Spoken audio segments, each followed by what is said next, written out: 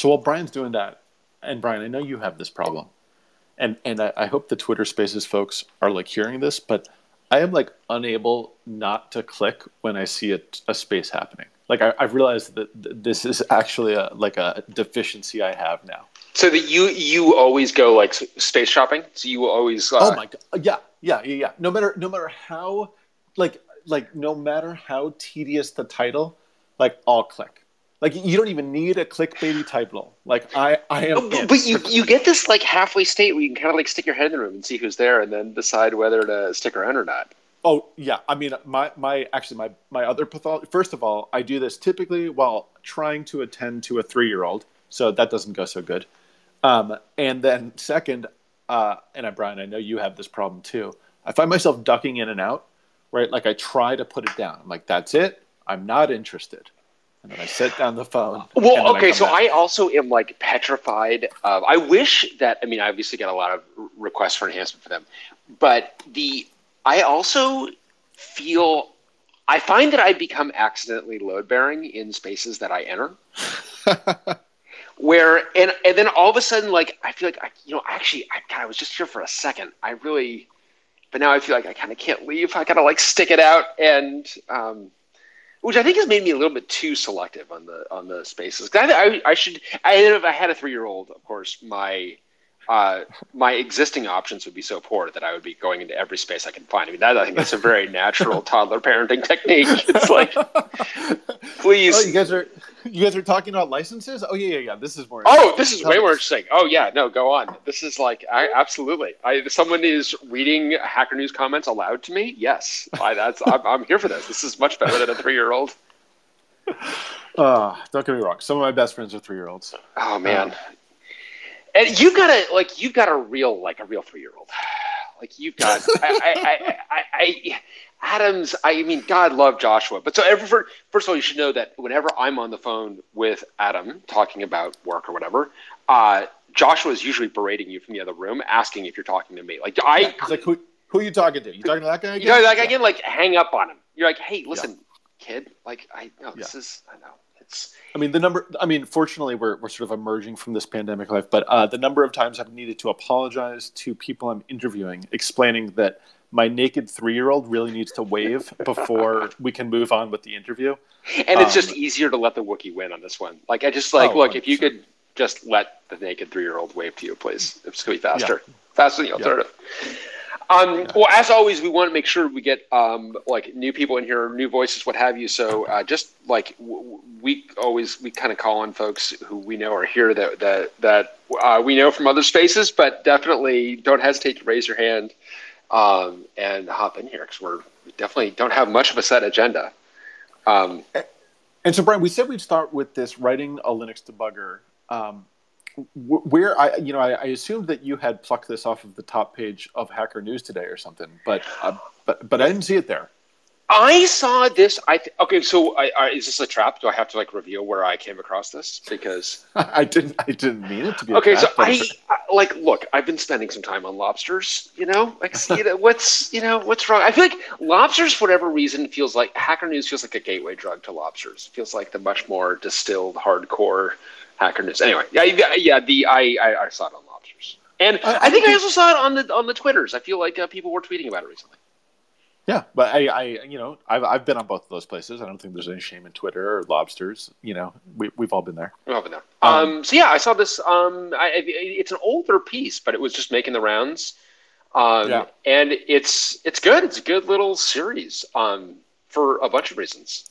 I mean, it starts out with ptrace, of course, because you have to. But I feel like we can get in and out of that pretty quickly. Ptrace sucks. Next, moving on. Yeah. We promised ourselves this wouldn't just be the /proc evangelism space again. No, I think we already did that one.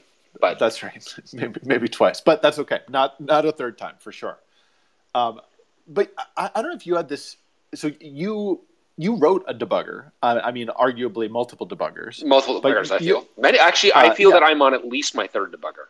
No, fourth. Yes. Oh, I'm on my fourth debugger. I wasn't even counting the one you were working on currently. Jeez. Yeah, okay, please. But was MDB the first debugger you worked on? No, I mean honestly, I feel that Threadmon at school was the first debugger I worked on. Oh, Threadmon, right. And having to, I just like I've spent my career trying to writing software to understand software. Yeah. And I can't get that out of my I can't get that out of my marrow. I think that that's just like and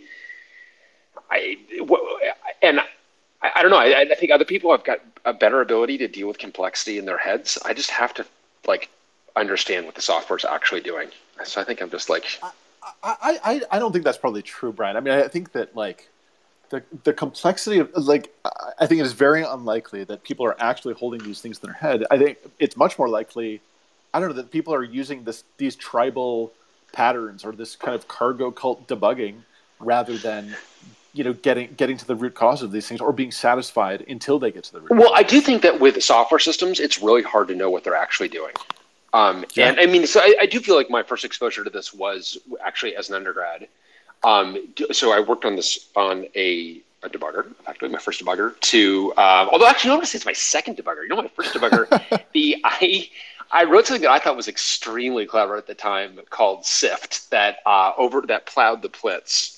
So you could the procedural linkage table, and I would have this thing that you would LD preload. It would overwrite the plits with its own indirection table, so you could see all of the dynamic library calls you were making, which I thought was fun and useful. But so the thread one I built that as part of my thesis project to understand this whole multi-level threading model where you have many user-level threads on top of fewer kernel LWPs, lightweight processes. There are all these assertions being made, and no one had written any tooling to actually understand what the binding was between a thread and an LWP. And I don't understand how anyone could actually build a system or make all the assertions they were making without having built that tooling. And indeed, not hugely surprisingly, when I built that tooling, it revealed, of course, you turn on the light and it's like, yeah, this thing is not doing at all what anyone thought it was doing. So anyway, I would say that was the first debugger. And I was having to do all sorts of just dirty things to get to, dirty dog, dirty. I was dirty in a way that felt exhilarating as an undergraduate. You know what I mean? Whenever, yeah, I've got a 16-year-old now that has, all 16-year-olds, has an impaired brain and is unable to make proper decisions. And I try to remember that, actually, I've got my own track record of terrible decision making, and I feel a lot of it is back there at that project. But in particular, I can't even remember how I thought this was a good idea, but I ended up mapping debkmem read-write and effectively participating in the TNF locking process. I realized I could just kind of plow, which wow, yeah, that's exciting. Oh, it's very exciting and so stupid, and I can't even remember why I thought that was the only way. But I was using TNF, which is this trace normal form. Did you ever use TNF? I know we've had this conversation. We had this exact conversation. No. I feel like I only was in TNF to get directions to get away from TNF. I think I was only there literally as we were retrofitting dtrace components into some of those existing hash define invocation. TNF, which stands for trace normal form, it was a facility in the operating system that Adam's charmed life meant that he never actually had to use. But it was really, really rocky. It was very hard to parse. It was written, and I think this is part of the problem with debuggers. And this is everyone can raise their hands and just dogpile me where you disagree or whether I say that this is overly provocative. Debuggers are historically written by compiler folks and not systems folks. And not to be not to create kind of an overly false dichotomy, not to turn us against one another into tribal warfare. But I do feel that that debuggers as a result are designed to debug the problem that compiler folks have the most familiarity with, and that's a compiler. I think that's absolutely true, irrefutably true, because those are the problems that they're most familiar with, and probably the problems that they have and they're facing on a day-to-day basis. Yeah. And I think that I wandered into the middle or the middle of like your journey in Solaris through a bunch of these debugging phases, of which like dtrace was one, but before that MDB and CTF and some of these other pieces. But all of those really motivated by the unobservable problems that you had seen. I mean, that you had experienced. Pardon me. Right. Well, and I think that like debuggers are just not. They're designed for like reproducible problems, way too frequently. I mean, and like I love the blog series that we're kind of kicking this off with. I think it's great. And I mean, I really like it, but it is definitely designed around in situ breakpoint debugging. And I just view in situ breakpoint debugging as kind of like one sliver of debugging that's useful for one particular and somewhat unusual class of bugs. That's actually not the kind of debugger that I want to use most of the time. Well, and in particular, that interactivity. And I think that in his like, where there's a human in the loop on every decision point. And I think in the last section, the advanced topics, I think starts to allude to the scriptability or automation within some of this debugging. And I think that's where that's where things get really interesting, where even something like truss, when you're running truss using breakpoints to examine userland processes, you're still able to do those breakpoints programmatically where things are happening in multiple threads without the human needing to hit continue, step out. Yeah, right, exactly. That as soon as you have the human in the loop, I mean, you necessarily stopped the system. And as soon as you've stopped the system, there are certain problems you can no longer reason about. Yeah. But all right, so what was your first debugger? As long as we're talking about first debugger, I mean, I think it really was the work in MDB.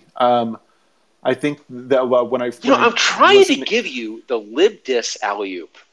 No. Well, fine. Okay, that's not a debugger. Wait, okay. No, seriously, what is a debugger then? Honestly, what is a debugger? No, I'll take it out. I think I have complicated feelings about libdis. So libdis was a and here's the alley-oop back. Brian's great idea. That was my intern project in 2000. So a long time ago. But the concept was we've got all this program text laying around. Are you there? I muted you. I accidentally hit the wrong button. God damn it, Twitter Spaces. I tried to scroll down and I hit mute everyone.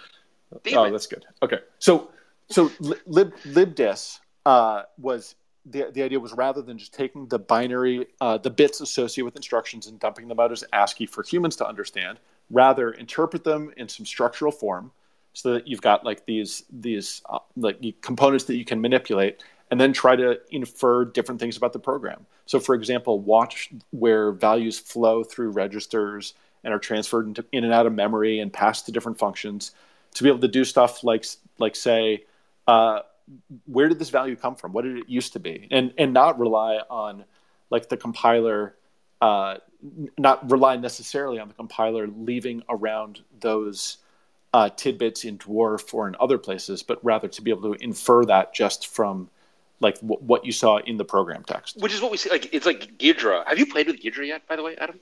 No. I thought Laura was here. I was trying to scroll down because Laura was here, and then that's when I literally Twitter Spaces. The button I need to click on the additional people that are here is underneath the mute everyone button in some act of total cruelty. I cannot see who else is here, but Laura was here and she's used Ghidra a bunch and used that to ultimately to really aid in this vulnerability that we found. The LPC35 vulnerability. But I feel like libdis was like a proto Ghidra coming. It's like the RE community, the reverse engineering community is in a lot of really interesting stuff that I think we should be using in debugging a lot more. Oh yeah. I'm struggling to remember, but there was this reverse engineering tool that had to do with like memory analysis that a colleague of mine at Delphix used for debugging purposes and kind of submitted to their conference, but it really had not been used in that way before. But I agree that there's a ton of crossover, in particular when it comes to this, these hacking tools for applying them for understanding complex pathologies. Okay, so let me ask this. I meant this question earnestly. What is a debugger? Because I realize that because I feel dtrace is a debugger, but maybe I'm the only one. Do you view it that way? Dtrace is absolutely a debugger. Okay, good. Right, so at least two of us view it that way. But I don't think like most people view it that way. Well, then what is debugging? No, that's what I mean. But this is what I mean. Like, I feel like it is a debugger. I feel like it's a kind of a regrettable term, actually. That's interesting. You're right, because it does connote a certain activity, which is like the software engineer building the code and trying to understand, in some ways, de minimis problems as they do that. Right. Whereas, but then it's kind of a very natural stepping stone to go from that to more complex issues, and more complex environments, and so forth. But I feel that like you want some. I wish we had a term that was aiding us in the understanding of what software is doing. I agree that's like complicated. That's too many words. I mean, the debugger is a much shorter term. But I feel like as I'm thinking about it, I think that's kind of like part of the problem. You're right, and it's not necessarily the moth flapping its wings on the transistor on like the relay or whatever, because it doesn't. It implies a problem when there may not be a problem. It may just be I want to understand how the system is operating, independent of whether it's doing it badly. That's right. Is that the term for that introspection? Right. Yeah. I mean, like, yeah, introspection, or like, it is, what is a CT and an MRI and a PET scanner are all what? Those are all diagnostic tools. There you go. Yeah, I feel like we so it's I don't know. I feel that like the term has a bit of a hang up. Anyway. And we can't really take observability because it means something a little. I mean, I don't know. It's nice and it's close enough, but those folks have really owned it. Yeah, you're kind of trolling the hell out of me on this one on observability. Just because I feel that like if someone was using observability to talk about software before I don't know who it was. Like I don't know where I got that. and I'm not trying to be like self-aggrandizing about it, but the people go to observability and then they go to the Wikipedia article for observability, which is a control theory article. And so they talk about observability, and which is a mathematical property, and that's not what we're talking about. This is not a mathematical property. Observability is our ability to see software, as far as I'm concerned. So, I mean, to me, like, PS is a diagnostic tool. Yeah. Is that a debugger? Yeah. I mean, I think I agree. It's a diagnostic tool. It definitely stretches my mental model for what is debugging. But you're right. Like in part of a debugging endeavor, you're running PS, you're running ptree. Like you're like all of these things let you see what the system is doing. Well, and I swear, I mean, with the debugger that I'm currently writing, which is for our embedded all Rust system Hubris, appropriately enough, because we're doing a de novo operating system. I am writing the debugger appropriately enough humility. And just like the ability to get a task list out of the system has been really valuable. That's a very, like, you can debug many problems by getting an annotated list of tasks. And like with MDB, being able to do a : PS was super valuable. Is super valuable. But the analogy with MRI or CT or whatever, I feel like is really appropriate because it must have been in the nascent days of those technologies that you could find all kinds of pathologies and etiologies that were just not observable before. I mean, in that case, very literally. But like, but each one of these new tools, I remember, a formative moment in my career. I was probably 22, 23, using dtrace with a Sun customer on their application, and just, I didn't even understand what I was looking at, but it was so valuable to them. Their jaws were on the floor.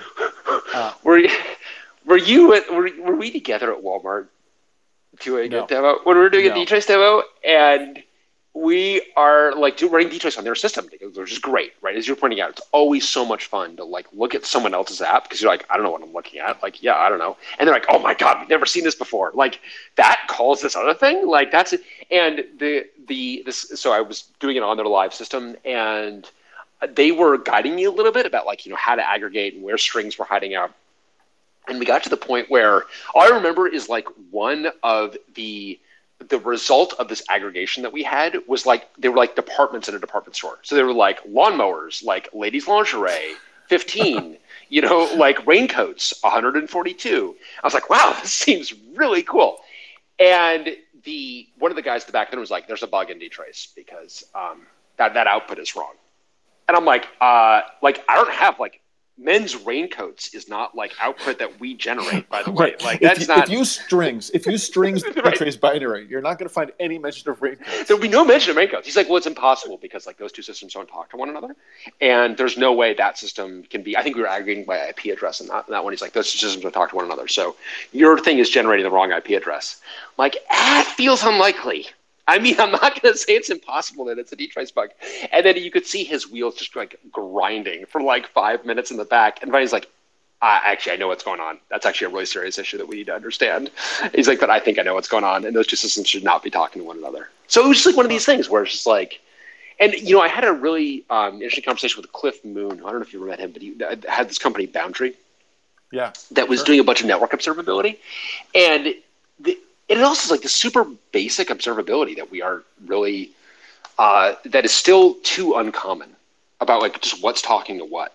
Because I think you can learn so much. I mean, I'd be curious to know to what degree people use those kind of tools on a regular basis, because it seems extremely valuable to be able to determine what's talking to what, because you can see like, wait a minute, like this database rollout that we thought is happening is not happening, or it's not being phased, it's happening too quickly, or it's happening as we thought it would, which is very reassuring, One of the interesting lessons though that occurs to me is that as the debugging tools get more sophisticated and customizable and require more, sort of programmability or intervention, it also opens the door to really drawing the wrong inferences, or to getting, to think you're seeing something, but actually having measured completely the wrong thing.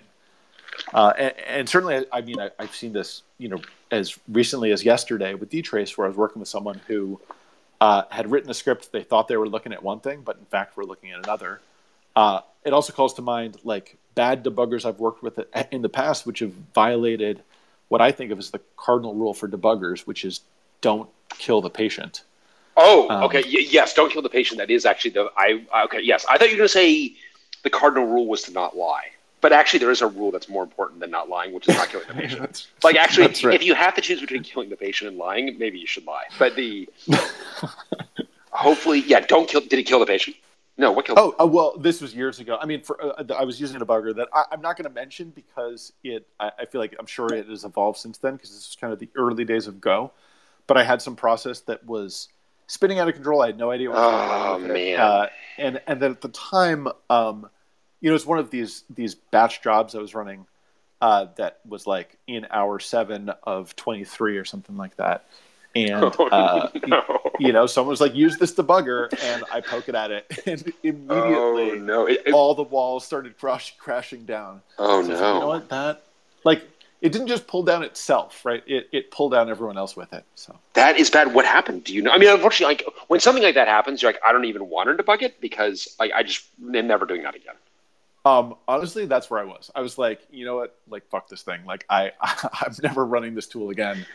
And I may never write Go again. So not killing the patient. This is actually a really important thing, because I think that this is something that it was always an principle for us.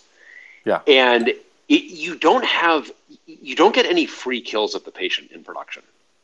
Like if you kill the patient, no one is ever going to run that again. And it actually doesn't matter how much. And it's just like you're saying. It's like, I'm sure it's improved since then. It's like, well, maybe it has, maybe it hasn't. But you're not going to know, because you're not going to run it again ever. That's right. It's improved for someone else, because it hasn't improved for me. Right. Yeah, it's like, I'm not going to let it kill. I can't do that. I can't let it. And not killing the patient can actually be harder than it sounds when you are not trying. You're trying to do production debugging, not in situ debugging in development. I mean, it sounds obvious, but it's not like it's electing to kill the patient. It is controlling the process, and then presumably it's the debugger died, I would assume. Yeah. The debugger tossed while its target was in some like either non-running state, or it died in such a way that it brought its target down with it. I mean, it's there are trivial examples of this, right? I mean, even in this great blog post that we're talking about, you're talking about how you write breakpoints, and you write breakpoints by scribbling over some program text with a hex CC or a breakpoint instruction or an illegal instruction, whatever, and remembering what instruction was supposed to be there. Well, now if you, the debugger, die, then along with your death goes the knowledge of what those instructions were supposed to be. Yes. And it may even be that I've set no breakpoints, but the debugger is interested in knowing when dynamic libraries are loaded, or when you fork a process, or when system calls happen. And so once the debugger's dead, if any of those turds are left around, then I've got a time bomb of a process. That's right. And you've got a sig breakpoint. You've got a signal that you don't see very frequently because you're not supposed to see it, which is that you hit a breakpoint when you've got no process manipulating you. Yeah. So the kernel kills you, and you're like, "What the hell just happened?" Yeah. It's just one of these. It's super easy to kill the patient. Is the problem? The problem is when we're debugging the patient, we are actually taking the patient in and out of death all the time. Well, that's right. I mean, in some ways, the paradigm of debuggers, from ptrace and then espoused and then carried in lots of other places, is a little bit busted, right? Like the thing, like the notion that the debugger is now become load bearing in the execution of the program, is a pretty grave responsibility. And obviously, with dtrace, I mean, both because we had to and because it was the right way to build it. Stuff like the original instructions associated with a particular address in a program live in the kernel, but there's no reason why there couldn't be a breakpoint facilities or debugging facilities that are built into the kernel or sort of glued onto the side of the process. So it was its own fault boundary. Well, so you're highlighting another challenge, I think, for debuggers that I think the size piece also highlights, which is that part of the challenge, because one of the things I ask myself, you must ask yourself this as well, is like, why is our debugging technology not better than it is? Or why is the better technology that we have not more widespread than it is? And I think, to make this very concrete, it is a tragedy of our domain that we do not debug postmortem routinely. The fact that go ahead, fully vaccinated Nate. Yeah, I didn't mean to interrupt, but this is I kind of forked off on this thought a little bit earlier when you were talking about something else, and then you've kind of come back around to the same thing. So it's actually pretty good timing. But my thought was how you're talking about the early debuggers and things that you worked on many years ago, and those of us that are old enough, all computing was single-threaded on a single machine. Now most computing is not. Distributed systems and debugging them is obviously a whole different ballgame. But exactly what you're talking about, how debugging technology has not kept up with that. These are always viewed as like transient problems. They're horrible to try and reproduce the conditions for after it's been observed. There's telemetry for tracing the path of a call through a distributed system, and that helps a lot. But it can still be it's just really, really complicated and really difficult to set that up. But debuggers and introspection tools in general are automating exactly that, and we just haven't kept pace with the current way that we do architecture with those tools. And I'm wondering if anybody has any experience with things like that in a really complicated environment. And the thing that started me on that path was thinking about, you said, cardinal rule being debugger should not kill the patient. Well, what if interfering with it does kill the patient because it's waiting for a heartbeat or interaction with some other system? Yep, absolutely. And those are fiendishly difficult to work around when you're trying to observe it. And it may be, very Heisenberg in the way that when you go to observe it, it literally avoids the problem. Absolutely.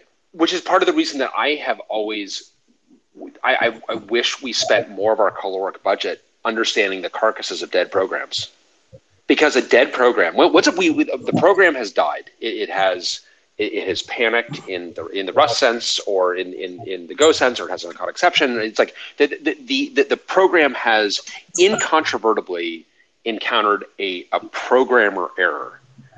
We throw away that state writ large. We do, and I think part of the reason is that at some point, those things are driven by, business metrics. And at some level, all problems are transient. All problems are ephemeral at some level, right? This computer architecture is going to go away. This program is going to go away. This platform is going to go away one day. Yeah, I don't know. You got credit card processing code that's been running since the 60s. Yeah, and I also feel that, like, can't you just, like, go to the existential crisis way of explaining away anything? Can't you be like, look, yeah, it's true. It's like the plane crashed, but our lives are meaningless. I mean, we're... That's right. On a live enough time scale, all of our survival goes to zero, right?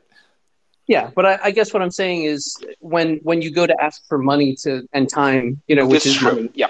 This is a very good point in terms of it is very hard. And I think that engineers do not feel empowered to build or buy or invest in the tooling needed to debug future problems, and because they feel that they can't justify it. Well, right, and it's actually very sad to us to think that there are problems that literally may just be practically impossible for us to ever solve because the world will have moved on, before it's justifiable to solve that particular problem. I can hear Dan getting in here. Dan, yeah, go for it. You also have to kind of define what exactly you mean by a bug, right? Because, I mean, kind of an off by one error where you go off the end of an array in C or something like that in some sense is kind of trivial. If you have a stack trace, you can usually just kind of figure out what's going on and fix it. But, if your bug is, gee, my program doesn't run fast enough, then that's a whole different can of worms. And, to my mind, I think a lot of that sort of, the former category of bug, these things are better addressed through aggressive testing and better engineering practices that we've just completely, not developed from scratch in the last 20 years, but, definitely the industry has changed from when I was a young pup, running around on Vaxes and things like that. And, now that stuff is done as a matter of course. Yeah, that's a good point, Dan. Yeah. So, a lot of bugs just don't even make it in. But the sort of visibility tools that you're talking about, like dtrace, to me, these are much more useful for addressing that latter category of bugs. It's like, my thing is slow, or there's some random slowdown. What the hell is going on in the system? Give me some visibility into the kernel to let me know what's happening so I can try to figure out where the performance is going. I'd say there's always a difference between performance and unexpected behavior, though. That's where I would define a bug as unexpected and undesirable behavior. Oh, absolutely. Yeah, performance is just a contrived example. Yeah, performance is just an example. Make it work, and then make it fast, and then make it beautiful, right?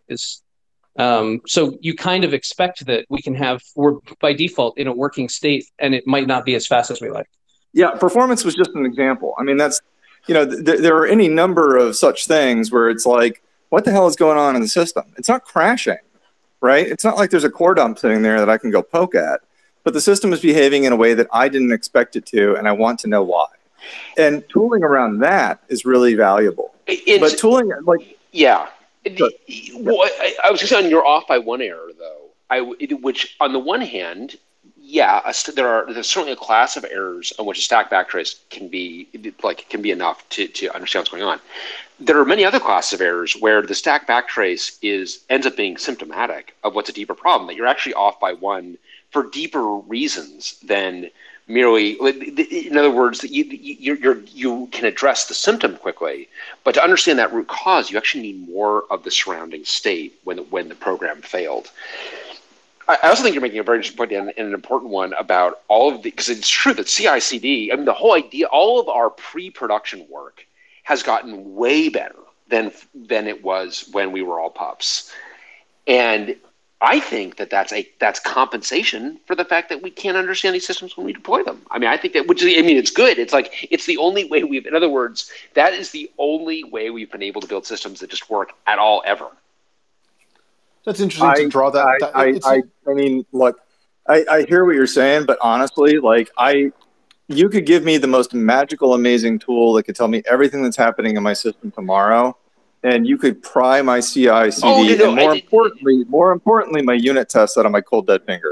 Totally. No, I'm not saying it is definitely not a substitution for unit tests, and it's not a substitution for CI/CD, which are great developments. But it's more that I think that part of the reason that development has been so rich and productive is because it's been the only way of assuring that we don't introduce new defects into production.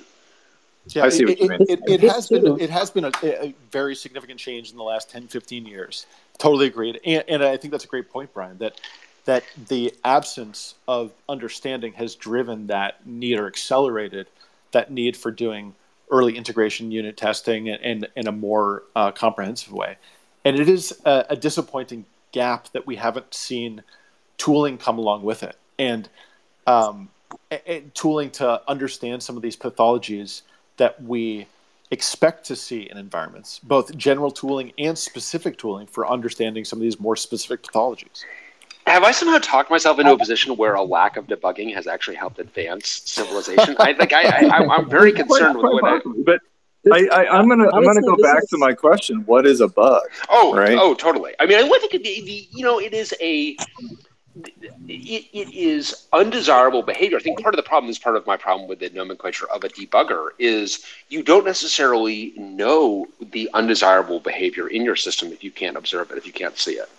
If you can't look at it, you don't actually know what's wrong with it necessarily.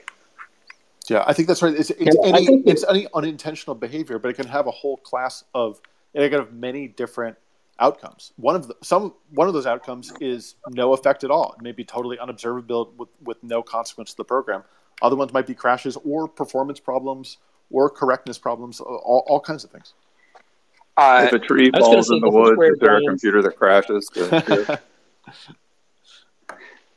I was going to say, this is where Brian's previous fieldwork example of showing somebody what their system is doing that they weren't aware of it's not debugging anymore. It's introspection, but it's no less valuable. It's because like you said, the way we develop now is very different from 15 years ago, where you're talking about controlling your process, your unit tests. Well, the code that you write is like 5% maybe of the code you ship.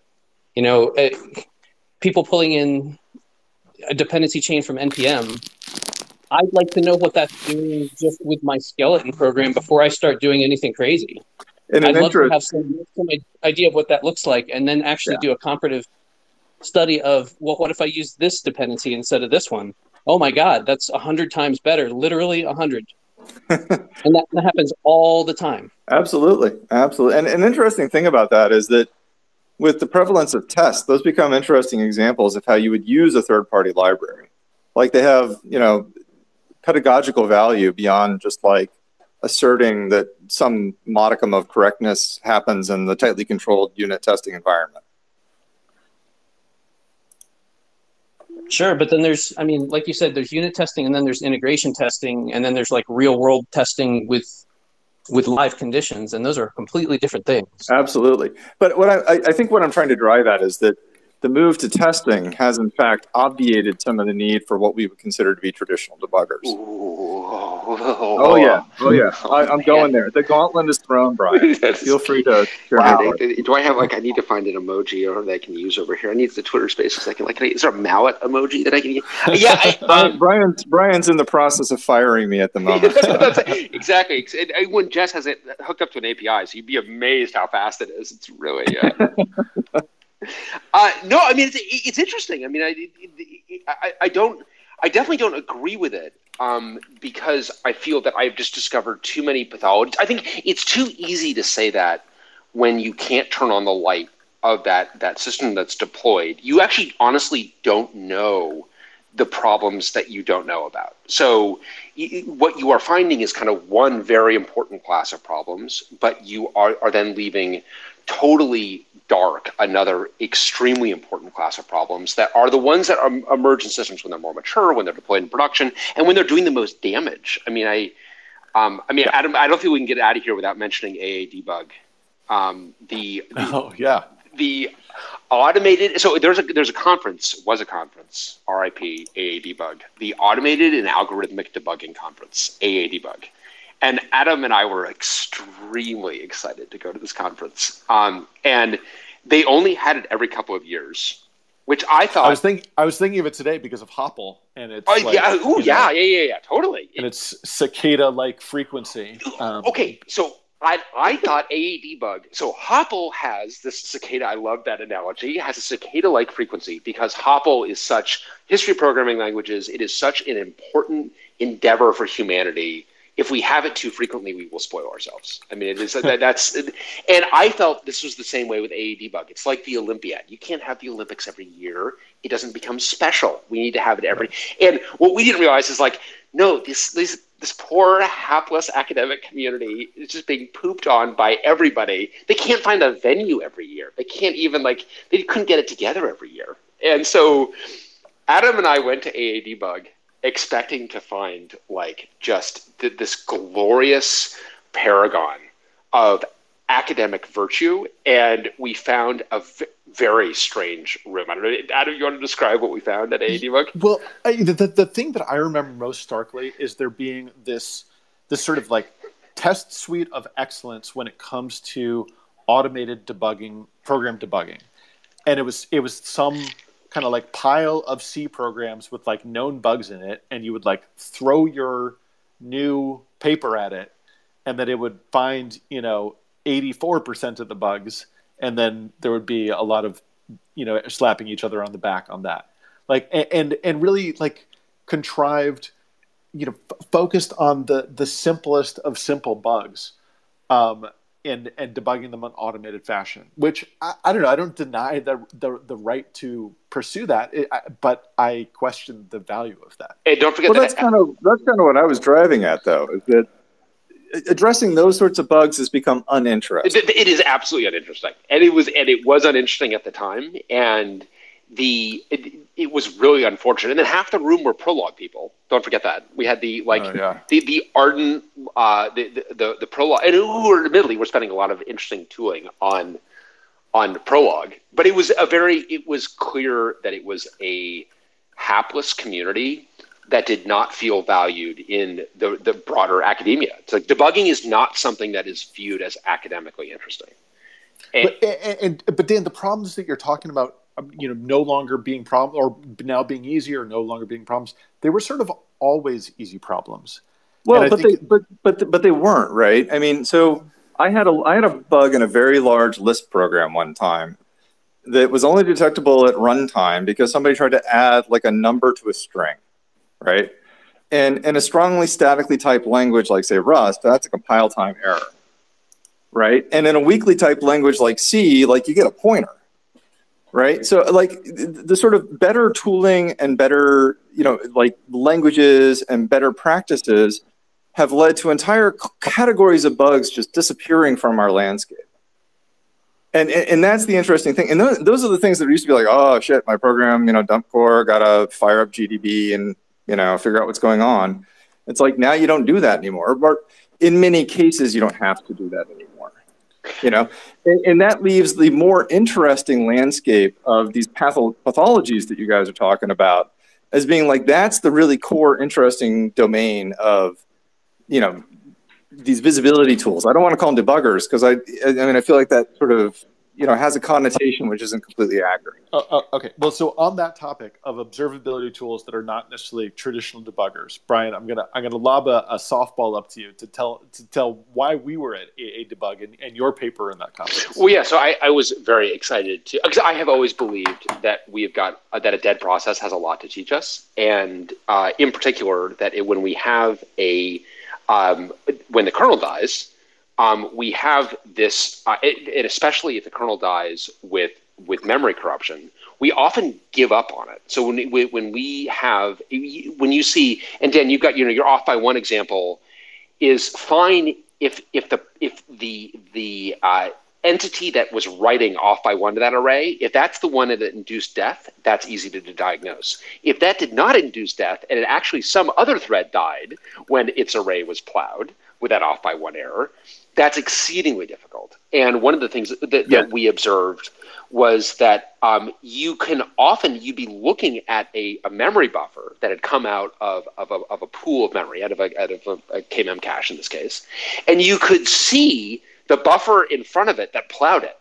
And so the question is, who has this thing? Who has the buffer that happens to be next to mine? Who is my neighbor in memory because my neighbor just burned down my house, basically.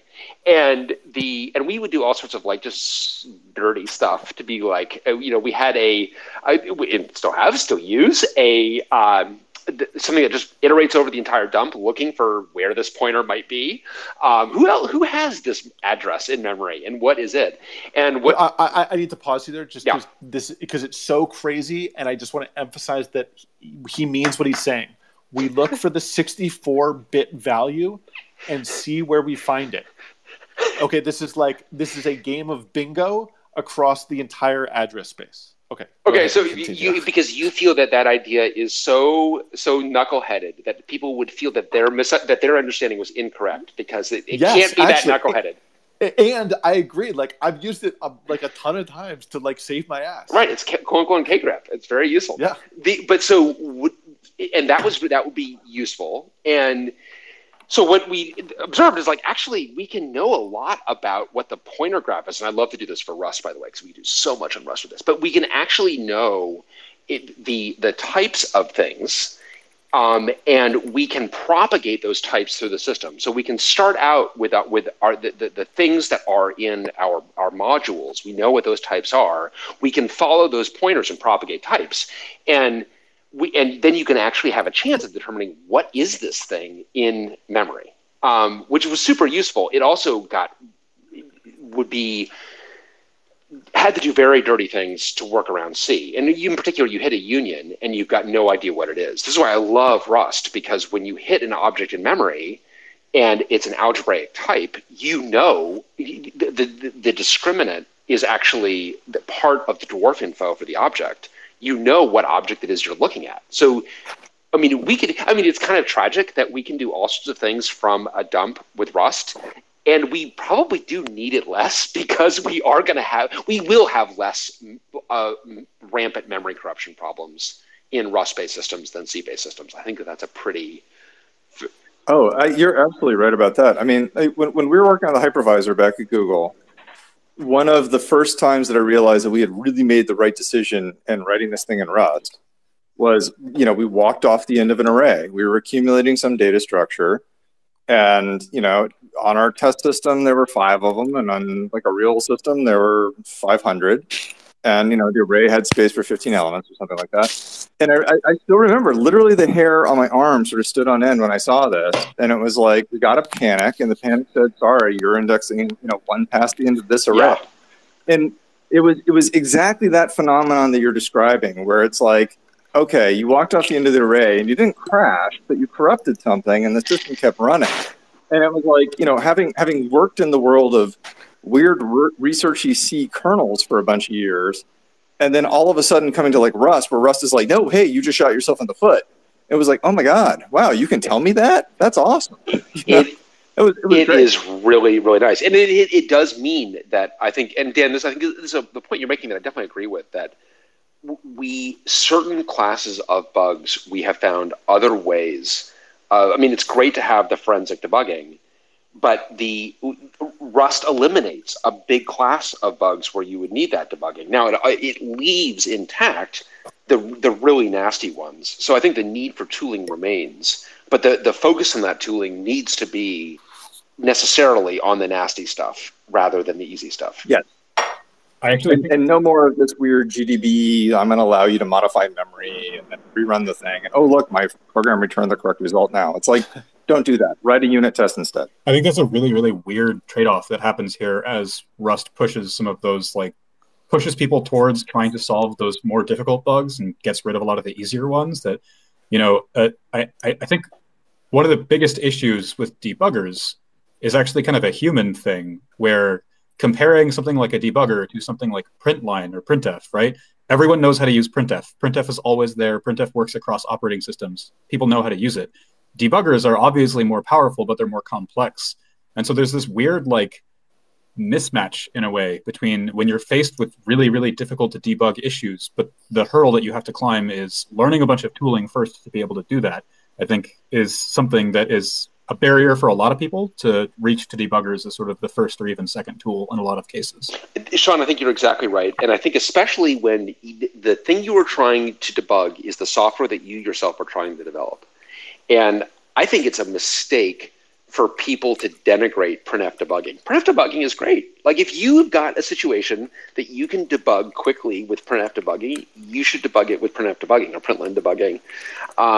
The challenge is more, and actually I ended up as an undergrad had a huge, like, God, I don't know if I've ever told you about this, like this huge, gigantic department-wide fight, because this was during the object-oriented programming. Like, object-oriented programming gave rise to like these fundamentalists that believed that there was the OOP way to do it, and everything else was kind of the wrong way to do it.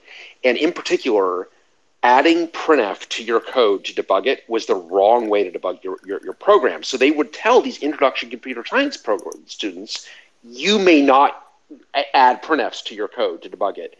You must use the debugger. The debugger was written, this is by Steve, a professor who liked to unleash the kind of the Dr. Frankenstein of programming tools, unleashing this kind of monster on the village. And this debugger was incredibly slow and incredibly buggy, and would often kill the patient.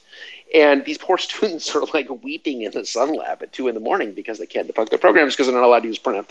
And so we had this huge like blow up because those of us who are kind of on the systems track were like, you're doing wrong by these students. Like, they should be able to use printf is a valid debugging and an important debugging tool, because you are modifying your program to emit a datum that says that you executed this code, and that's an important tool.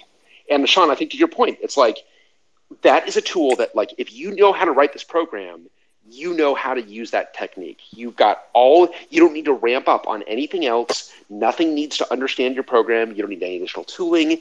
And indeed, being able to do that quickly, I think, is important. It's just that it's a tool that is not useful for all classes of problems. And by the way, Rust makes this amazingly powerful. Apologies for just stumbling into the discussion, but there's only one thing I wanted to say is that when I was doing the Go port for ARM64, there was a particular bug that was stumbling into, and it was a very difficult to reproduce bug. And basically, the only way we could actually fix the bug is we attach a debugger to a particular test that was running for about 3 months. And the particular test took about 3 months to reproduce. So, yeah, in some sense, of course, you could do printf debugging because you could recompile the code and run it for 3 months. But the whole idea was that in those 3 months, you could observe the process, what it was doing, and decide what you're going to investigate next. And essentially, if you have a proper debugger, it's like you have a sort of dynamic printf. You don't have to recompile anything. You can keep running your test for 3 months or whatever, and then observe it for 3 months. And that's one. The fact that you don't have to recompile your code is quite a powerful aspect of having a proper debugger that you can have like program and things like that. To be clear, I mean, I'm not trying to downplay the power of debuggers. I totally agree with you. Like they are like objectively more powerful than printf style debugging, right? Like, of course. You have more tools at your disposal. You have more control over the program. There's no need to recompile. I just think that it is worthwhile kind of looking at the, I guess, I hesitate to call it like empirical evidence, but I really do think that people reach for printf and logging style debugging before actual debuggers. And I do think that the human UX situation is a major aspect of why. I would definitely agree that it's a human UX problem, and that the best way to deal about this problem is to actually implement better interface for debuggers and actually educate people how to use the debuggers, because GDB itself. Oh God. It's yeah. Oh God. I think that kind of runs up against a problem that we were talking about earlier, where just because the better tools are made doesn't mean that the better tools are adopted. One time I had the Yes. opportunity to sit next to somebody on a delayed flight coming back from O'Hare. It was canceled. I just looked around, grabbed the 3 nearest people and said, let's split a car because we're all going back to the same place. And it just so happened that he was somebody who I had seen issue a patch to the PSPP statistical mailing list. And were you coming back from a PSPP conference? How does that? First of all, I got so many follow-up questions. How did you discover this in the cab ride? I mean, like, oh. Yeah, so I used to work with at a sort of social science place. I was the open source nerd. We learned about SPSS, which is a statistical package. I immediately went to the open source version, and so that's how I found out about that patch. It was he was a professor at the University of Wisconsin, and he was coming back from receiving an award for a tool that he had developed that is the first, hearing about it was the first time that made me question what was a debugger. It would instrument your program so that every memory write also logged out to a stats table the values. And so then his paper that he was presenting was about inference of bugs through abnormal writes. And my first reaction was, well, that can't be a debugging tool because you don't know about the bug, right? There has to be a bug to be debugged. That was, I'm 23, I think, at this point. Since then, I've changed my position. But I thought this was like the future. I thought I had glimpsed the future, but it was some sort of mirror world that somebody else is getting to live. Because right after that was maybe 2005, 2006. And then right after that, everything hit the distributed issue that we were talking about earlier. Do you have I would love to put a pointer to that paper actually in our Spaces notes here. Do you remember the author, or is there I hope we obviously try to find it based on how you described it, but how would we find that? This is like 15 years ago. His name was Ben something. I can try to Google it. I'm sure he was a professor at UW for a while. Okay, that should be enough for us to go on. We should be able to go figure that out. Yeah, interesting. Well, in terms of thinking that you've glimpsed the future and then not. And I think this is the challenge with this kind of tooling is that it requires so much specificity to make sophisticated tooling that you do end up with this least common denominator of GDB, which is, man, I try to be charitable with GDB, but GDB makes it so hard to be charitable to it because it's such a mishmash, and there's some stuff in there that's super valuable, but a lot of stuff in there that kills the patient, unfortunately. Well, it's always the same problem. Is like never is the problem with the lack of features. Always the problem with lack of abstraction. If you don't have the proper abstraction, if it's not programmable, then you cannot do your thing, even though it has all the features. Like, I'm absolutely sure that MDB has less features than GDB. It's just the fact that it's actually programmable and it can actually write a shared object that can program GDB. It simply makes it strictly more powerful. Yeah, that's interesting. I also feel that, with all of this stuff, I mean, and the other challenge with all of this is that and Shauna, you were kind of making reference to this in terms of you're talking about the kind of the UX lift. You do need to get people to find their first bug using this tooling, and hopefully that comes quickly because the disposition changes towards tooling. Once you have found your first bug with this stuff, you begin to reach for it earlier and earlier and earlier, and there are more and more classes of problems you can use to find it.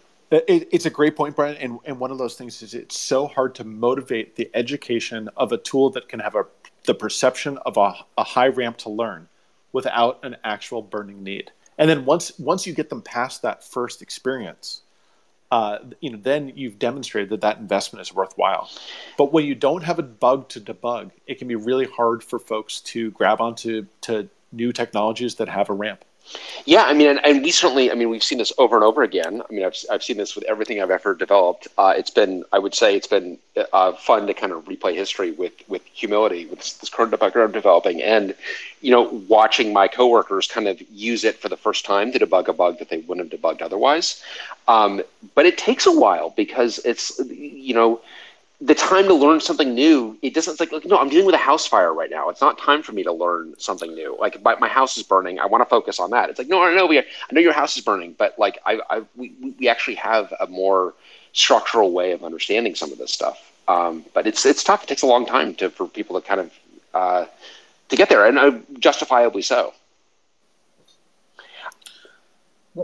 It also requires a fair amount of infrastructure. I mean, one of the, going back to the whole idea of printf debugging, there was a time we were playing around with the Nova hypervisor, which had kind of atrophied. It'd been on GitHub for a long time. It's 32-bit only. Blah, blah, right. Blah, blah, blah. Yeah. Right. Well, so we were playing around with it and trying to get it to go, and it was crashing, and we weren't exactly sure what was going on. And like one of the most powerful debugging techniques, especially early on in boot, before anything was really set up, was basically, ASM volatile halt, and then inside of QEMU info registers. Which I think is very similar to the type of debugging that one would do with like a dtrace or an MDB or something along those lines. But in the sense that you're inspecting the state of the system. But, it's like you just didn't have any of the infrastructure to be able to do anything like that, because the system was still in this embryonic state. Absolutely, and you've got to be able to think about, what can you add to the system to make that a faster and better experience, to extract state, not necessarily dynamically, but like, early on in boot is a great example where, you don't have, often you just have like, LEDs, or you've got GPIOs, right? You're just kind of pulling GPIOs in various directions and then trying to infer your state that way. And that is where the in-situ debugging can be useful, but. I certainly, we have seen this. It is always interesting to watch someone kind of hit that point where they are starting to use the tooling, because the enthusiasm level changes quite a bit. We've noticed historically. I got to share. I had a great experience this week or last week where I was showing a colleague MDB for the first time on a real bug, a real problem they had, and running commands that I forgot were my fingers. I hadn't run them in 5 years.